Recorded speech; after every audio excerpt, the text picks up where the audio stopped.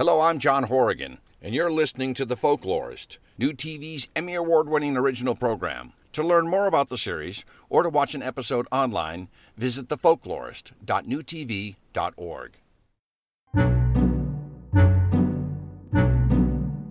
Molasses isn't just used for Grandma's cookies or for Grandpa's rum.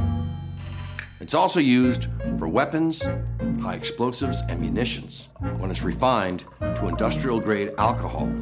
And the United States Industrial Alcohol Company, during World War I, saw that this was a profitable market.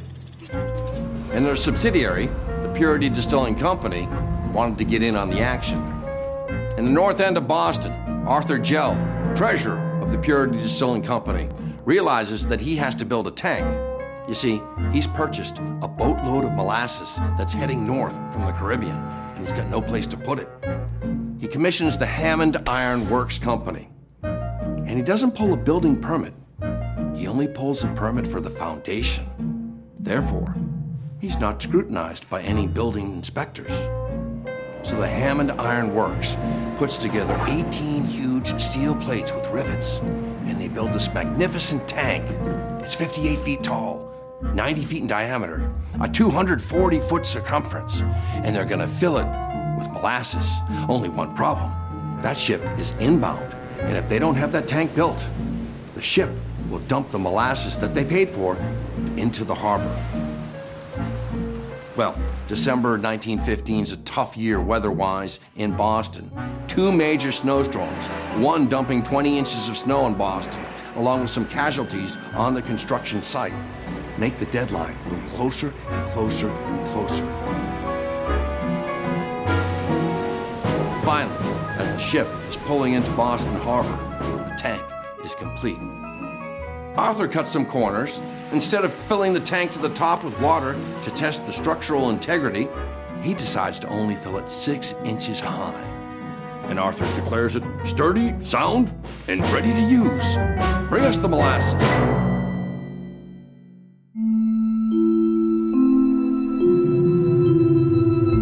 Isaac Gonzalez, a technician, noticed the molasses seemed to be congealing around the rivet joints, and it started to seep from the seams and roll down the side of the tank in rivulets.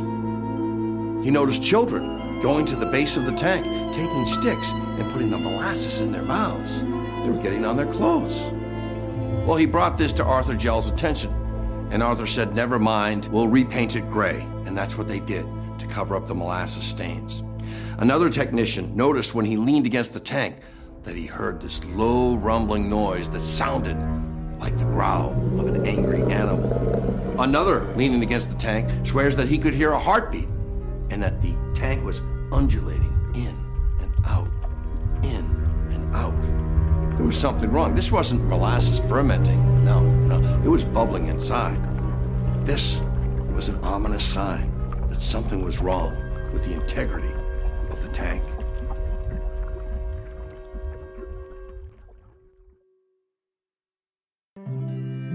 1919, the Malero is offloading nearly 2 million gallons of molasses into the tank at 529 Commercial Street. On January 12th, the temperatures are freezing near zero. The following day on the 13th, they swing 35 degrees and they're in the low 40s. By January 15th, it's a beautiful day in Boston. The sun is out and it's nearing lunchtime. The whistle sounds all around 529 Commercial Street. It's bustling. It's Boston's North End. Mrs. Clordy is hanging her wash. Her cat Peter sits on the doorstep. Mrs. O'Brien is planting geraniums. Little Maria DeStasio is near the train tracks collecting free firewood. And then suddenly, a low rumble shook the ground. It sounded like thunder and got louder and louder and louder. In the freight yard, people looked at each other. And suddenly, the ripping, tearing, and machine gun sound of steel bolts being snipped at their butts. Something's happening with the tank. There's a booming roar, and a 40-foot wave of molasses is unleashed. Death all around, no chance to react. It crushes freight cars like toys, topples buildings. Anyone caught in the path of this wave is devoured. When the noise and the rumbling stopped, there was a thick pool of molasses spread over where 529 Commercial Street used to be.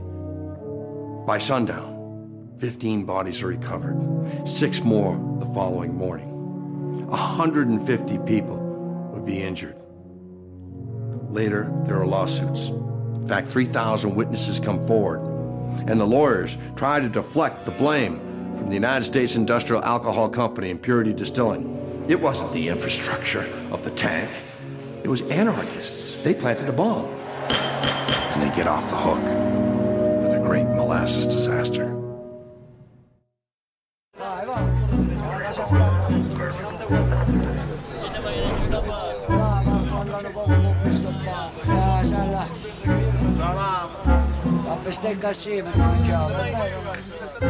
Legend has it, on hot summer days, you can still smell that bittersweet molasses scent that harkens back to the great molasses flood of 1919.